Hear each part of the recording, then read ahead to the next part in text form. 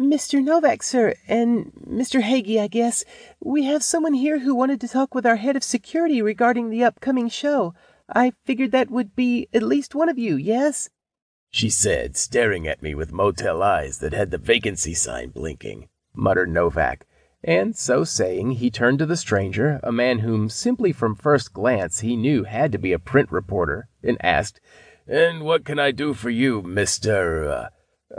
Kolchak?" said the newcomer in the rumpled suit, transferring his equally rumpled hat from his right hand to his left. He then stuck his free hand out to take Novak's, adding, "Carl Kolchak, Hollywood Dispatch. And as for what I want, that would be pretty much the same as everyone else in New York City right now. To spend a little time with some of the fascinating trinkets you got gathered here, sir, like, I don't know, how about the Moon of Kali?" "Oh, I'm so sorry, Mr. Novak, sir," said the museum page, looking obviously embarrassed.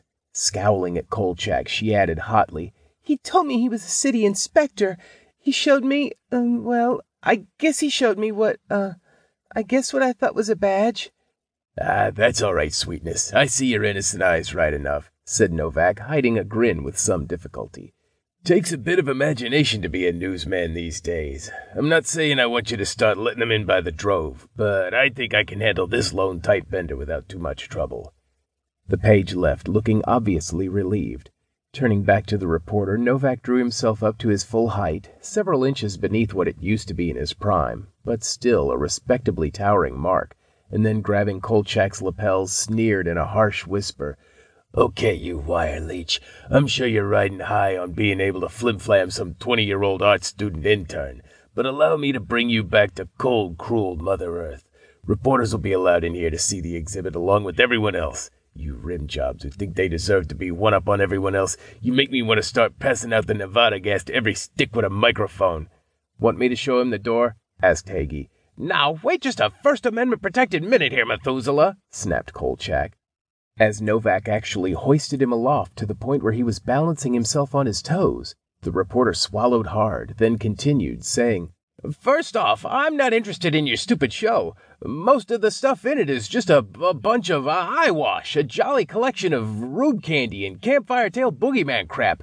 I could care less about any of it. Except, that is, for the Dres Rapport. Now that one, that's the goods." The three men stood close together, creating something of a triangle of tension. Hagee, the youngest, as well as the tallest, was also the calmest. The fact stood to reason, since he was there only to follow orders and had nothing invested in the current conversation. Kolchak was the middleman as far as height and age were concerned, but he was the tensest of the trio by far. Novak, the oldest and shortest, though only by a few millimeters, was only tense over setting a bad example by letting Kolchak stay if he did not cover it properly. The detective had started blanketing himself by pretending to be covering for the page. The truth of the matter was, he knew of Kolchak by reputation. Even though San Francisco and Hollywood were separated by some 500 miles, news of the reporter's antics often hit the Bay Area, a place that delighted in tales which made their cousins to the south seem less slick than they would have the world believe. Allowing Kolchak's heels to slam back to the ground by letting go of the reporter's lapels, Novak made a show of dusting his hands off one against the other.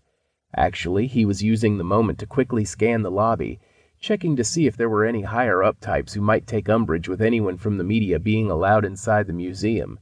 Since the exhibit was still being prepared for its grand opening, there might be someone or the other who might object to the possibility of their new show being photographed before all its I's were dotted and its T's crossed.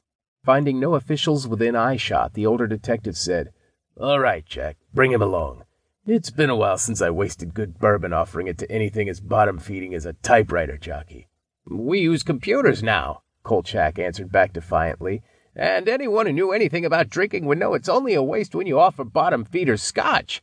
Every jerk and their mother's chihuahua drinks bourbon." "I don't know," said Hagee with a smirk. "You may have met your match with this one, Pat." Novak snorted at such a notion and turned on his heel, heading for the 3 small rooms the museum had assigned the touring show's extra security needs. With a nod of his head and a flip of his hand, Hagee indicated the reporter should follow him.